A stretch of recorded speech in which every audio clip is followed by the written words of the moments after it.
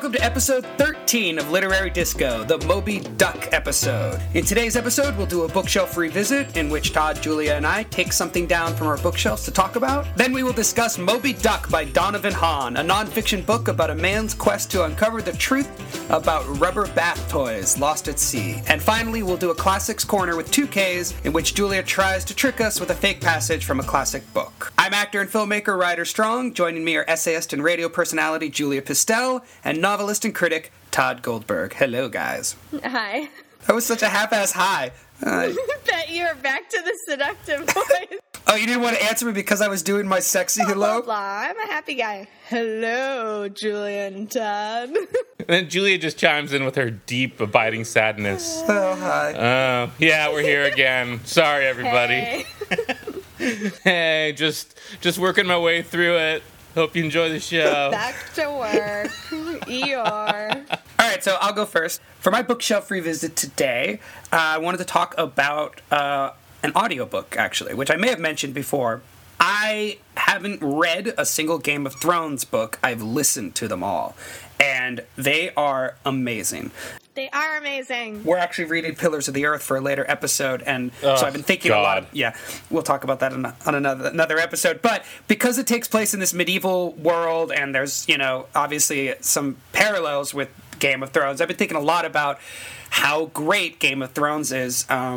In addition to how great the books are, the reading in the audio version is so good. It's by this actor named Roy Dotrice, and he's this older British actor, and he keeps track of all the different voices. Those books have hundreds of characters, and he keeps track of all those different voices. He does different accents based on which family they're from. So the Lannisters have like a sort of Scottish sound. It's so well done. Yeah, I have to say, I am a huge audiobook fan, and I usually listen to audiobooks that I wouldn't normally read. Books that, for whatever reason, I'm like, I'll give it a try. And that's how I was with the Game of Thrones book, because people kept recommending it, and I knew the show was coming out, and I was like, do I really want to read this? I'll give it a try on the audiobook, and then I, lost about 3 months of my life. Have you listened to them all, Ryder? No, so what happened is, this guy Roy Dotrice recorded the first 4 books, and then the 5th book they brought in somebody else to do it, and the fans were in an uproar.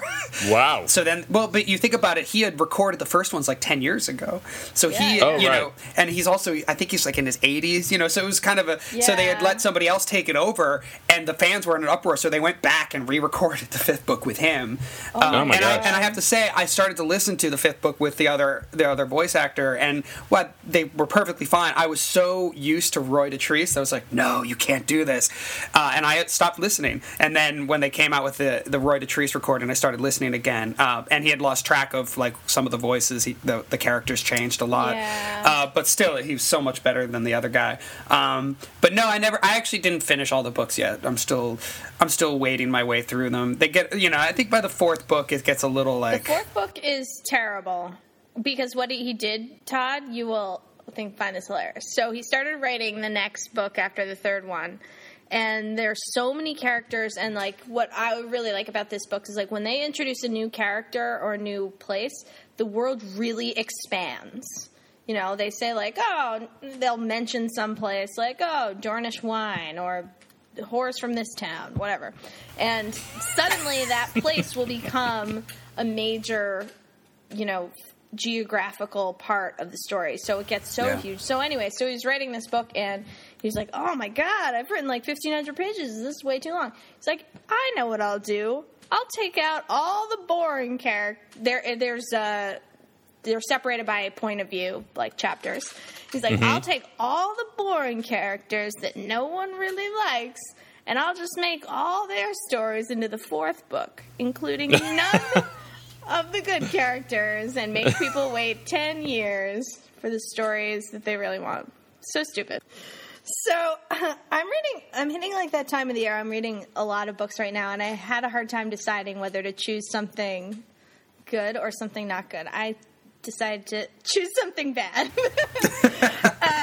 So last week I talked about reading Thoreau on my amazing vacation, and also during that vacation I was in Maine. So of course, it's like a complete Maine ritual is you go into an old bookstore and they have some like huge Stephen King bookshelf, and every time I'm like, yes, I'm gonna pay $4 for a terrible book. And so I've read a lot of Stephen King now, and I'm starting to get the deep suspicion that I've read all the good ones. You have?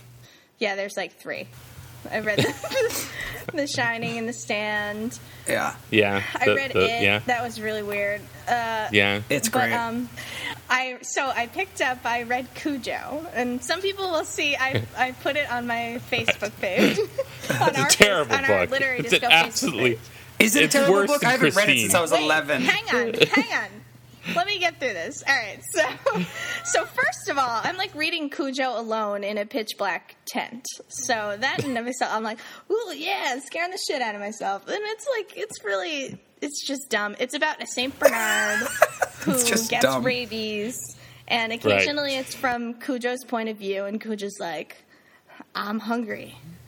Oh, why am I so thirsty? I'm gonna lick my butt. Isn't he supposed to be like a killer though? Like he's possessed by the spirit of a killer or something. there's There's the some, insinuation. like, early on insinuation. So I started reading on the vacation, then I kind of put it down, and then a couple weeks ago I was so ill. I think I had the flu for a while. I thought I had malaria, and I had a terrible fever. And I had to take 2.5 days off of work, and I read Cujo while I had a fever, which is the craziest, most nightmare-inducing thing you can do, because all that Cujo does, it's not a complex book. For about 150 pages, he just circles a car. Yeah, that's what I remember, is Cujo walking around a lot. Yeah, and he has rabies, and all he wants to do is kill the people in this car, and he's just like around and around and around. What you got to remember is that Stephen King was addicted to cocaine at the time he was writing that book. So when you're on coke, you're like, you know what? I got a great idea. I'm going to have a dog, and it's going to circle a car, and that's going to be some scary ass shit. Wait, doesn't he say that he doesn't even remember writing Cujo? That's the one. That's the one he has no recollection of writing. But what's like so hilarious about this experience is like that is the stuff of nightmares. Just a dog doing the same repetitive thing. So it really ended up scaring... the whole time, I was like, whatever, stupid. And then... Do you talk like that when you're saying whatever, stupid? Yeah, are you imitating me when you're scared? When she gets into her tent at night, she becomes a dude. No biggie. She becomes possessed by Satan. Greg, get me another book. We're in a tent, so what? I can take it. Fear is nothing. I've been reading a lot of Stephen King and taking hormones. My testosterone's increased. Let's go to East Germany and lift things. Excuse me while I scratch my balls. So Cujo, that's what I read. And I had pretty bad nightmares for a couple of days and a terrible fever. So that is my recommended reading experience. If you want to read Cujo, be as ill as you can.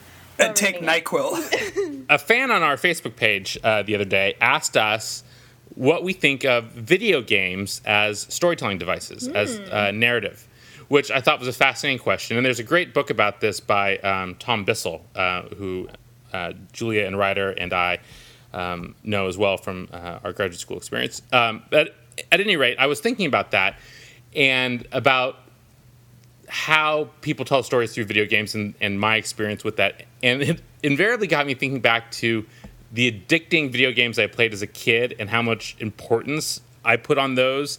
And when I say as a kid, what I really mean is when I was in college. When you were in your frat boy stage. And my frat boy stage, which has now lasted well into my 40s.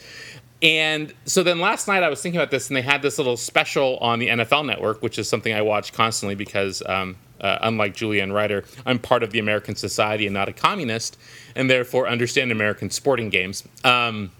So I was thinking about this great game called Tecmo Bowl, which was the first good football game for the Nintendo system, and how I and all of my friends would play it together for hours. I mean, we would cut class, get drunk, and play Tecmo Bowl for like 3 days at a time. And the stories that came from those things, you know, you'd be somewhere and someone would start talking shit to you about, oh, dude, I beat you 79-3 in Tecmo Bowl. And that would become like, that was the insult of the day, that you were destroyed in this video game. And so I put something up on my Facebook last night about how I ran into this guy, this former football player named Christian Okoye, who was a running back for the Kansas City Chiefs. I ran into him on a plane, and I was in the airport first, and I saw him there, and I was like, oh my God, that's Christian Okoye. And my first thought was, he was awesome on Tecmo Bowl. I've got to talk to him. But then I was like, well, you know, I don't want to bother him because, you know, he's just a person flying from Vegas back to L.A., probably covered in the glitter of some prostitute that was dancing on him. Or maybe that was me. But then we got our seats on the flight, and there was like 15 people on the whole plane, and I happened to be seated next to Christian Okoye. So I could have sat anywhere, but I was like, oh no, I'm sitting next to this dude. And so I sat down, I tried to... He was probably so annoyed. And I'm like, all right, now I got to talk to him. And so I said to him, oh my God, you were awesome on Tecmo Bowl. And he said, why does everyone say that to me? And I thought, oh, here, this is when it devolves. This is when I get thrown out of a plane for, you know, screaming at this ginormous man. And so I proceeded to tell him why everyone, you know, was so into talking to him about it and what a, you know, important part of my life it was at that time. And he just looked at me like I was on fucking crack. Just like, yeah, that's great, dude. Thanks. But so wait, you're celebrating the fact that his avatar in a video game was really good at football?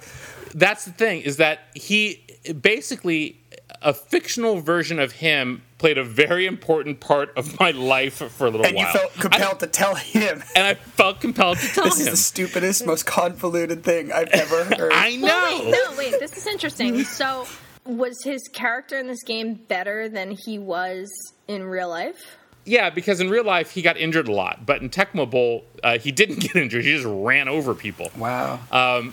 And so I've been thinking about this all day long now that I've been thinking about Tecmo Bowl and how, you know, this tribe of men, boys that I lived with, you know, when I was in college and living in a fraternity house, man, that was our life. We would wake up and we'd play Tecmo Bowl and RBI Baseball on Nintendo or the Sega, or we'd play Blades of Steel, and then we'd go to school for an hour, and we'd come back, and we'd get drunk, and we'd do it again. And, like, that is a huge portion of my narrative life, is surrounding, as Ryder was just saying, the avatars of these people and not even the real people.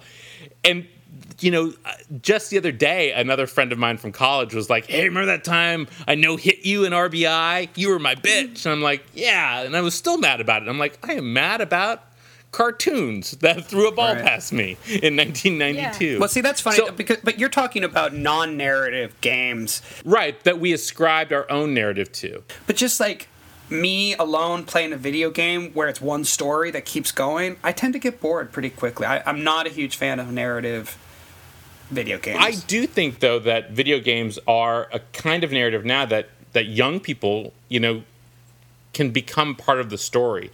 And that's how I felt playing role-playing games when I was a kid. And, of course, you know, Ryder knows a lot about that since he made a movie about it. But I still think that it's a different kind of event than actually reading a book. I think it's, you know, it's like exercise without getting your heart beating, basically. You know, you feel the thrill of things, but then, you know, you're not sweating because of it.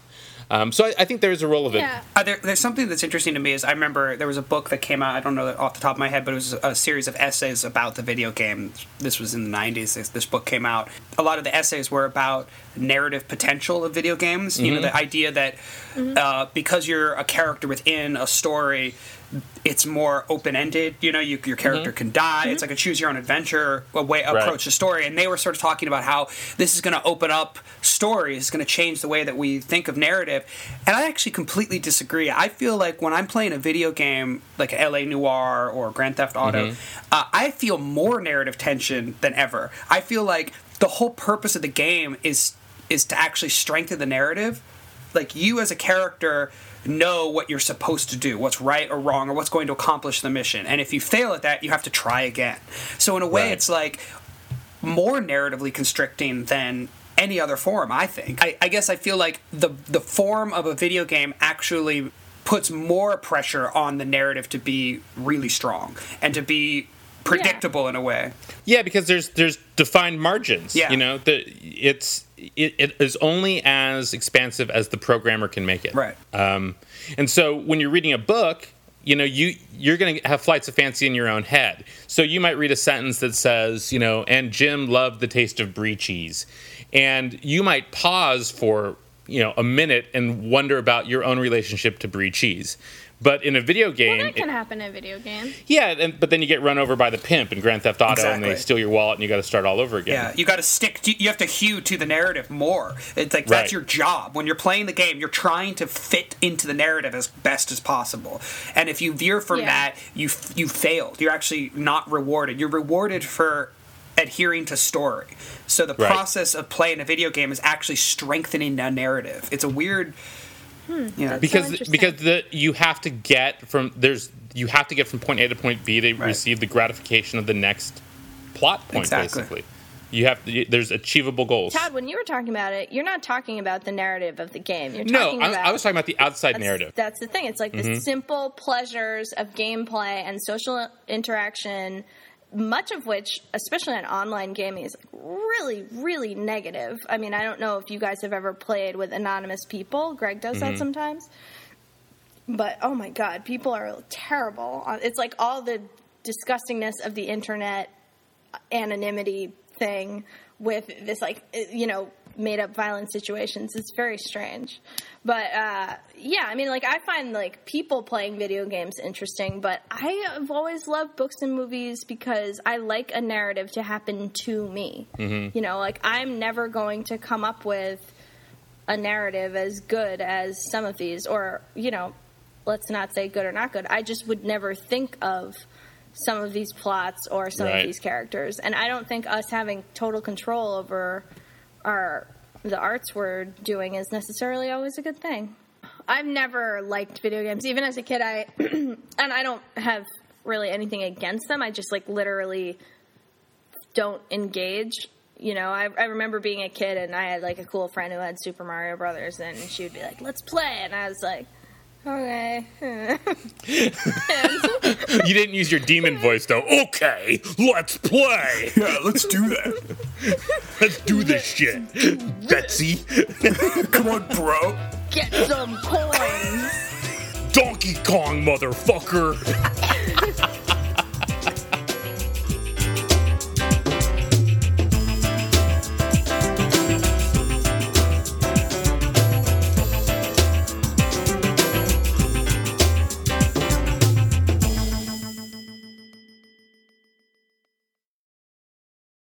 Everybody, welcome back to Literary Disco. I'm Julia, and I'm here with Todd and Ryder. Hi, guys.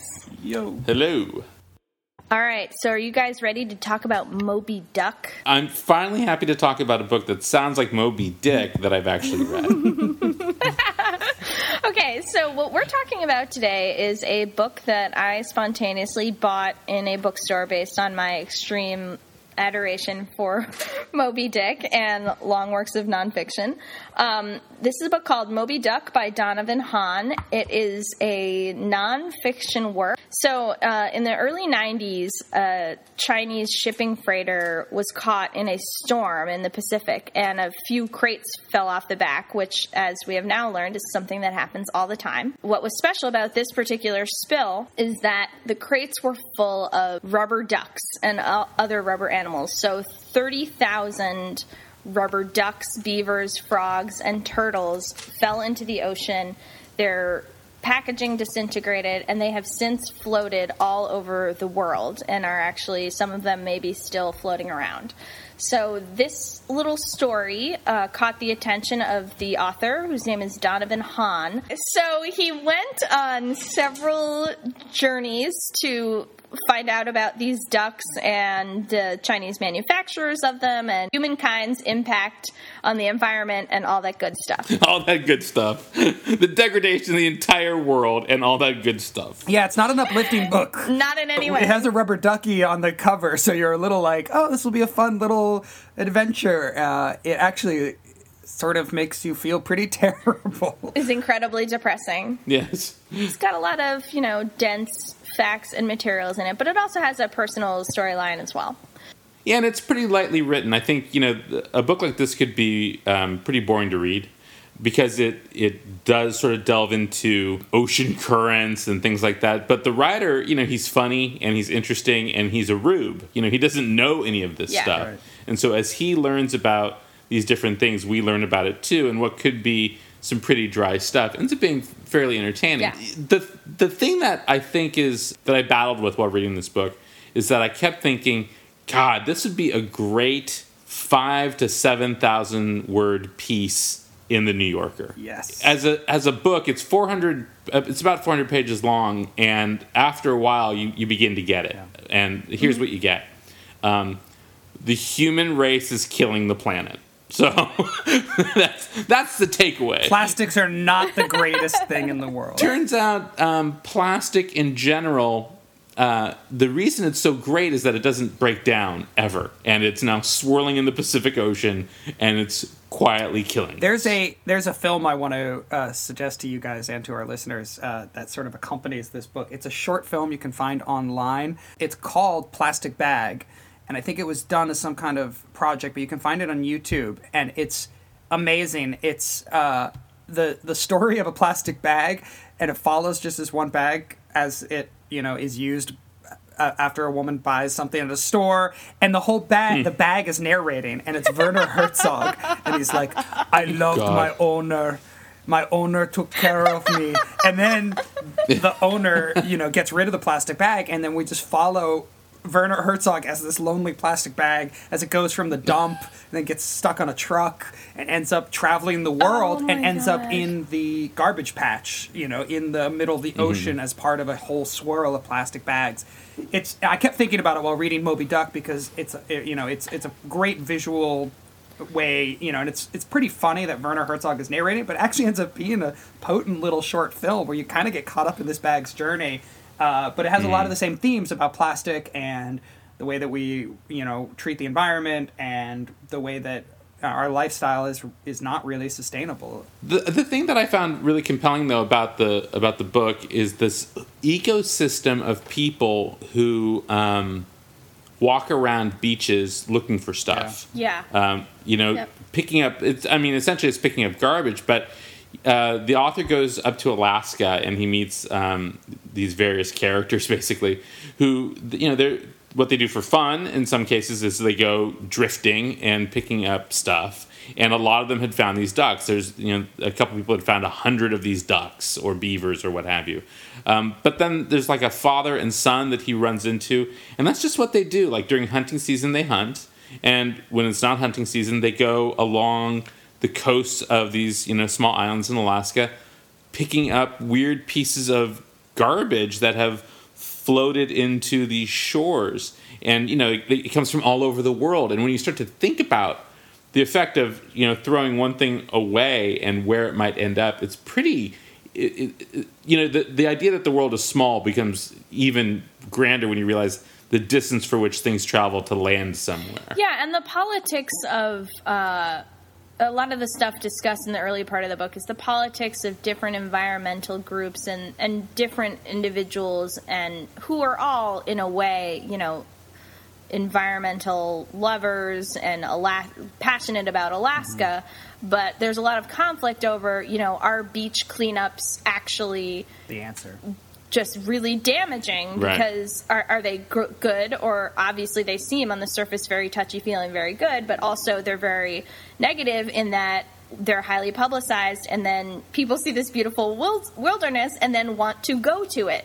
So that creates its own environmental impact that is so major. They also say that beach cleanups, that's not the big problem. Plastic on the beach isn't the big problem. It's the tiny bits of plastic in the water in the middle of the ocean that is the truly horrifying. Yeah, the parts of plastic per gallon or whatever versus the parts of plankton per that same amount of water is huge. And also he talks about the fact that beach cleanups are sort of a publicity stunt for the companies that create plastics. You know, that a lot of the companies, the beverage companies or whatever, they're using a lot of these plastics. They will give money to beach cleanups because beach cleanups are great photo ops. Like, look how much our money is going towards this beach cleanup, but actually addressing the problem, they're creating the plastic that they're cleaning up from that beach. And, you know, if none of their charity funds are going towards that, it's considered a misappropriation of funds. And of course, the irony also is that they're doing these huge beach cleanups and they're throwing all this stuff into giant plastic bags. It's hard. I mean, it's tough because how do you argue the usefulness of plastic? Like, it's so useful and it's an amazing material. But yeah, by the end of the book, you're definitely on the fence about. We must intervene. Like, this is one of those books that I tweeted from our account that I wish I had written this book. This is the book I was referring to because I just want to go. I want to have an experience like this of, you know, you take this one tiny object in American culture, the rubber duck, which we should get back to, and see how what we've created, this myth that we've created around ducks and toys and plastics, has this worldwide impact that we need to deal with. And I think he did a great job with balancing. We're obviously going to talk about the plastic stuff so much because it's so horrifying, but there's also a really literary quality to the other themes that he explores. Yeah, I mean, he's also the part that I think also appeals to me is that he's a guy who needed some sort of change in his life. You know, he was teaching school and was writing feature stories basically, and he basically became obsessed about this one thing, and it took over his life to the point that, you know, his wife had just given birth, and he basically leaves her right when she's given birth to go on this journey. He breaks his back, and the doctors say you can't do any heavy lifting, and like the next day he's on a ship. Beach cleanup. Yeah. He's on a ship bound for the Bering Sea. So, you know, there's the human side of it too with him needing that same journey, and that's sort of an awe-inspiring thing that this guy's done, that he has ventured into our last landscape that isn't space, basically, to find both himself and find a rubber ducky. Yeah, it has a Thoreau-like quality to it at times that I really loved, especially towards the beginning. So, this is right at the beginning. Let's draw a bath. Let's set a rubber duck afloat. Look at it wobbling there. What misanthrope, what damp, drizzly November of a sourpuss, upon beholding a rubber duck afloat, does not feel a Crayola ray of sunshine brightening his gloomy heart? Now, that's actually an adjustment of something from the first page of Moby Dick. So there's a line, Todd, you, no, so powerful. Yeah. So there's a lot of echoing, I think, of a lot of classic work that I may have missed because I haven't read it, but there's a lot of that quality woven in very subtly, I think. You know, I mean, not to be the voice of criticism. No, always, never. But I didn't think this book was very well written, the actual language itself. I didn't think the integration of the storyline that you guys are describing of this personal quest, I didn't think that was integrated very well. I think that I think if I put down the book and think about the story and I listen to what you guys are saying, it all sounds perfect. Like, I guess in my mind it's a better book, but when I'm actually reading it, it felt like he was taking on something very ambitious and then not committing to the ambitiousness of it. The books that I was reminded of the most were Arctic Dreams by Barry Lopez and Prairie Earth by William Least Heat Moon. But the thing about Prairie Earth, it's a great book, but what it is, you know, it's William Least Heat Moon looked at the map of the United States and said, I'm going to pick the most empty spot I can. And he decides, I'm just going to go there and write a book about this empty space. And it is very ambitious and weird to begin with. And he commits to it for 700 pages or something. And he's just writing about, how can I write about this space that I found on the map? And the same with Arctic Dreams. It's like Barry Lopez said, I'm going to tackle the entire Arctic. The legends, the local people, the history, the geography. It's insane, the amount of ambition. I think the thing about this that's different than the books you're talking about, Ryder, that I haven't read, is also that, you know, you get the sense that he's writing the book as he's going along these journeys because he's interviewing these people and things like that. So he doesn't necessarily know the end while he's writing the book. Because this isn't going to be a big spoiler. The quest for him partially is for him to find a rubber ducky. That's his journey, is that he's constantly looking for that duck. And because it's sort of an artificial ending that we're hoping for, I hope he gets that duck. It's sort of a false sense of drama. But that false sense of drama is it's false, and it feels false. And in a way, I wish he had laid out a little clearer that he was doing something really ambitious and just embraced it and said, like, I'm not just going to get a rubber ducky, I'm going to explore environmental issues in plastic and toys, and been a little clearer about, like, that up front. Instead, he's constantly doing these asides, like, and then I was, shucks, caught up on another boat going somewhere else where I didn't know what was going to happen. And it's like, you know exactly what's going to happen. You're smarter than that. You were looking for something. Like, don't pretend that you're not trying to say something big about the world right now. And it's just it's a defense mechanism to me. It's like, say something big because you're smart enough and you can do it. I think he seems to be overwhelmed by the scope of what he is writing, and the level of detail is overwhelming to him as well as to us. You know what I mean? Like, I think that he probably could have adjusted some of these paragraphs or chapters to be less about exact ocean currents and less about every detail of plastic and more artful in the conclusions and comparisons he's drawing. That's just how I took it. But I think the themes are so far-reaching that I don't care if I walk away with only 10% of what he wrote about, because that 10% to me is very important and very compelling. I mean, imagine if David Foster Wallace wrote this book. He would go for it. Like, he would be writing about ducky history, and it would be going in pages, and you would love the fact that he was geeking out on it. And this guy's, like, afraid to embrace that he's geeking out on this weird little incident. Like, embrace it. Like, don't apologize for it. I don't know. That's... Yeah, I know what you're saying. One part that I liked that I wish had been longer was about Sesame Street. And so before the Rubber Ducky song with Ernie, rubber duckies were not the huge cultural symbol that they are now. That's basically the origin of it. And he talks about how sudden and strong the reaction was. In the first episode of Sesame Street, there's a version of the Rubber Ducky song. And that song and that incident as if it was some major crime that was committed. That combined with Watergate. Sesame Street had been, more human heavy. But the Rubber Ducky song, because children reacted so passionately towards it, is one of the things that flipped Sesame Street around to be more about puppets and therefore more about artificial things and children connecting with things that were plastic and felt and clean in that way. So that was really interesting. Those are the kind of themes that I really engage with. Like, to read entirely about how horribly and irrevocably we've fucked up the oceans is really depressing, because I feel that there's, my sister who works for Greenpeace is going to kill me, but, it almost feels like there's nothing we can do, that there's a pointlessness to it. But to connect it to a larger American story, a larger American myth, is why, that's why I read these huge nonfiction books, is to put this lens on the world that I never saw before. Which is why I like when he goes to China and he's going into the plastic factories and they make the toys, and he goes to the toy convention and he starts discussing the culture of toys.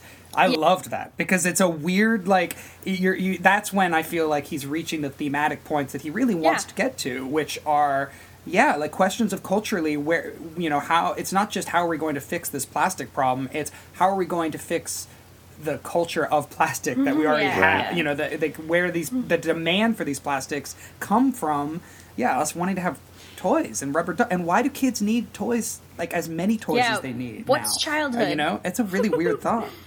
But the thing about the giant swirling garbage patch, yes, we haven't talked about that yet. So there, those of you who don't know, and I don't know how that's possible because it's one of the creepiest things on Earth. There is, in the Pacific Ocean, I guess in other parts of the world too, basically a vortex of garbage swirling around, and it's the size of Texas or something like that. Mm-hmm.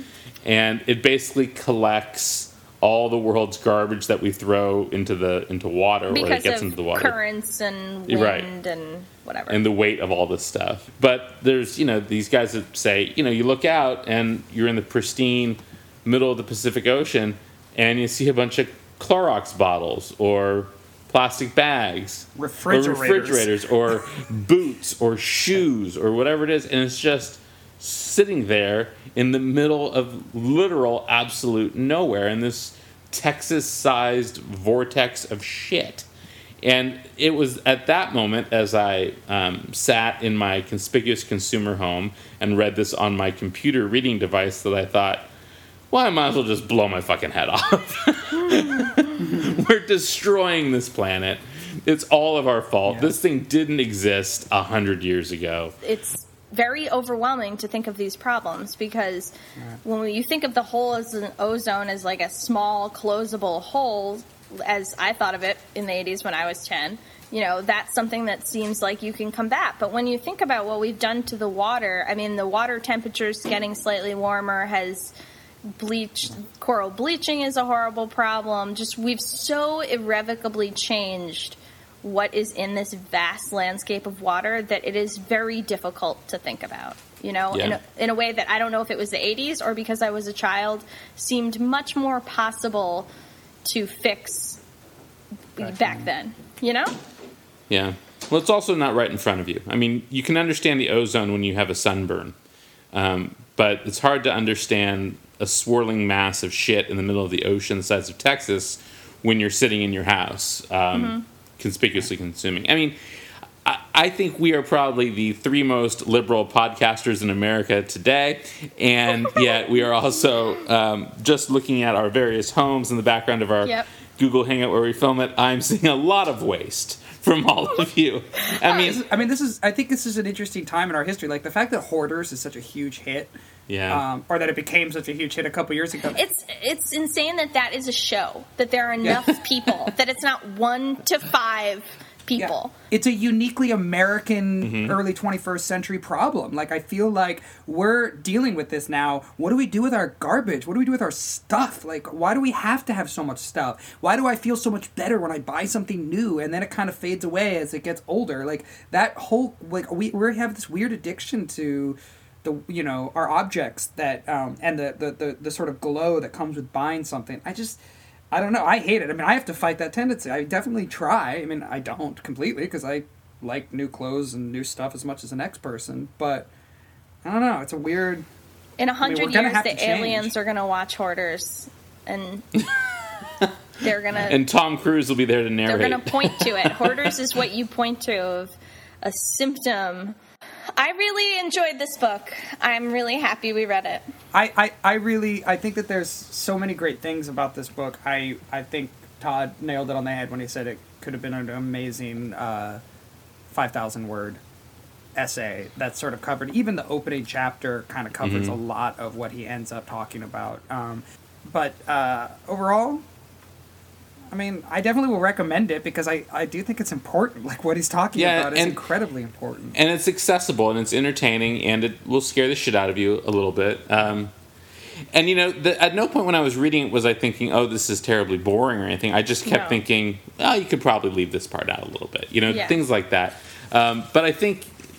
I love these people that are able, though, to go off on these journeys and say, I'm obsessed about bananas, or I'm obsessed about the history of salt, or I'm obsessed about this duck that has traveled around the world. And so I find that really admirable that he did it and that his wife let him. So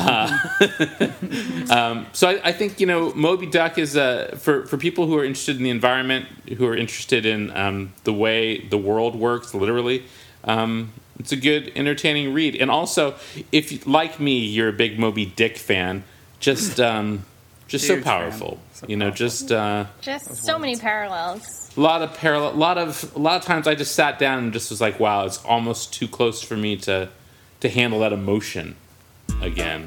Yeah, true. Never read Moby Dick, not once. On that note, bye. See you guys later. don't buy anything for the rest of the day.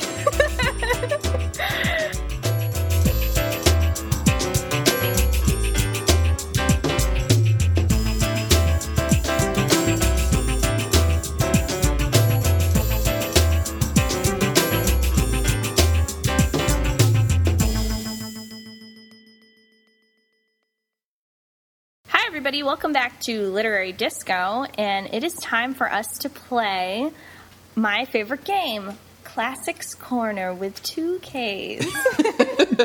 Which I'd also like to note, it seems that our audience really enjoys as well, and they think the 2 Ks part is funny, so that's a victory for me.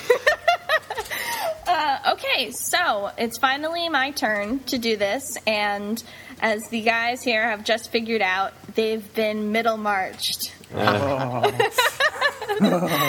So, many years ago, Ryder promised that we would both read Middlemarch at the same time, and I read it, and it became one of my favorite books ever, and Ryder did not read it. I could have lied and pretended and probably saved a lot of grief. No, you could. I love that bit with the description. Oh, the words. And Todd has never read it either because he's, I don't know, a sexist or something. Isn't it written by a girl? A girl named George. Oh, man. So this book is wonderful, but it is a huge, hulking classic, the kind of which is perfect for this game. So, are you guys ready to play? Yeah. Yes. Okay, I'll read all these paragraphs. Oh, I guess they are pretty long, huh? Okay. Option 1. What led her particularly to turn away from Ladislaw at that moment, even as he bent his aquiline features over her work table and browsed the scattered sheets of A Key to All Mysteries, which she had copied that morning, she could not say. Poor Dorothea! She had not anticipated the terrible tenacity of her flaws, the unwavering stubbornness of feeling that stood even now like a stone wall in front of her heart. Her face was flushed, and she was relieved that the warmth of the summer house might suggest that she was experiencing only a flash of health. Yet Dorothea could not turn Ladislaw to other subjects. He wanted only to know how her work for Casaubon suited her. She could not tell him that it did not sustain her, or that working for the deftest of men had hardened, like everything else about her life, into disappointment. Oh, Jesus. Option this is gonna 1. Be so hard. I just want to say this was so difficult for me. I just want to say that from now on, I'm going to describe myself as the deftest of men, hardened. Like that. Okay, number 2. The rural opinion about the new young ladies, even among the cottagers, was generally in favor of Celia, as being so amiable and innocent-looking, while Miss Brooke's large eyes seemed, like her religion, too unusual and striking. Poor Dorothea! Compared with her, the innocent-looking Celia was knowing and worldly wise, so much subtler is a human mind than the outside tissues which make a sort of blazonry or clock-face for it. Yet those who approached Dorothea, though prejudiced against her by this alarming heresy, hearsay, found that she had a charm unaccountably reconcilable with it. Most men thought her bewitching when she was on horseback. She loved the fresh air and the various aspects of the country, and when her eyes and cheeks glowed with mingled pleasure, she looked very little like a devotee. Riding was an indulgence which she allowed herself in spite of conscientious qualms. She felt that she enjoyed it in a pagan, sensuous way, and always looked forward to renouncing it. So witty. Number 3. And, by a sad contradiction, Dorothea's ideas and resolves seemed like melting ice floating and lost in the warm flood of which they had been but another form. She was humiliated to find herself a mere victim of feeling, as if she could know nothing except through that medium. All her strength was scattered in fits of agitation, of struggle, of despondency, and then again in visions of more complete renunciation, transforming all hard conditions into duty. Poor Dorothea! Damn you! She was certainly troublesome to herself chiefly, but this morning, for the first time, she had been troublesome to Mr. Casaubon. Wow. Okay. There's a poor Dorothea exclamation point in every single one of these. Yes. You got it! That makes it a challenge. This is hard, man. Wow. Well, good job, because I am honored that this is hard. Yeah, the voice is pretty consistent, so... Oh man. My first sense is that number 2 is written by Julia Pistell, and it comes because of 2 things. The word pagan, for some reason, feels... Are you saying I'm a pagan? No, it feels like a word that would not be in this book that I have not read, and I don't know why. And also that you would try to deceive us with a term like a sort of blazonry. That seems like a deceptive form of wordage there. Just like writer's palimpsest? Exactly. I don't know. Exactly. Blazonry is a really weird one. And by the way, palimpsest, now that I know that word, I see it and hear it all the time. Everywhere. Yeah. It's a great word. I've not yet used it. I just see it a lot. So I think number 2. I would actually say it's anything but number 2. And I'm not sure why. I guess number 2 just, it's really weird. Number 2 is a weird one. And you're right, though. Bewitching on horseback. The idea of, like... But see, I haven't read the book, so I don't know. Like, is it this... Like, does she have pagan, sensuous horseback rides? Like... Is that part of Who doesn't, Ryder? When you get down to it. I mean, it sounds very, like, 19th century. I always thought of her more Wicca than pagan, but... All right, the thing about Middlemarch is that it seems like another 19th century, social novel, but it really isn't. It's about a woman thinking she knows what she wants with her life and then having a lot of internal discoveries. So the trick to enjoying Middlemarch, I think, is the same as the trick to winning this game, which is you have to see past the 19th century-ness of the writing and, read it. Does that make sense? Mm-hmm. Not really, no. Yes, it does. Come on. I can't even get past the poor Dorotheas. When I realized that the 2 that I had picked both had that, I had to put it in my own. Right. I'm going to say number 3. And it's either number 1 or number 3 for me, and I'm just going to go with number 3 because it's the hardest for me. It's shorter, which makes sense, but it's the most abstract. It only becomes concrete at the end, and I just think that abstract is safer when you're dealing with, writing a fake quote for a big book. So I would say that that there's more chance that the third one was written by Julia than the other 2. So I'm going to go with number 3. Right. Okay, you guys ready to know who wins? Yes. I win, motherfuckers! You've been Middlemarch! So number 1! Wow! Yes. Number 1! I've never been more proud. Because you've been Middlemarch motherfuckers, I believe was the quote. Middlemarch motherfuckers. I just want to thank Susan Cheever for making me read this book and George Eliot for writing it. And I also want to state that I spent more time working on this paragraph than I have on a piece of my own writing in quite some time. It was really difficult. But Deftest of Men was great. Deftest of Men, totally. Yeah. That was when I was like, there's no way she would have written Deftest of Men. That just seemed like such a weird phrase. And then nice use of aquiline. That was a word I plucked out from another part. That's totally a thing that they would say. Aquiline features. But my paragraph really isn't about much. It's just about vague disappointment. But the other ones are just, those pagan horseback rides. The reason that Middlemarch is so great is right there in that paragraph. It's like, she thinks she's so religious and perfect, but she rode horses and looked forward to renouncing horseback riding. Right. Because that's how perfect of a woman she was. That's from like the second page or something very early on. Julia, you have a great line here. The one that the writer pointed out here. This is a moment of you should steal this for yourself. She could not tell him that it did not sustain her, or that working for the deftest of men had hardened, like everything else about her life, into disappointment. That's a great line. Yeah. That's the theme of the book. Also, I write Middlemarch fan fiction in my free time, apparently.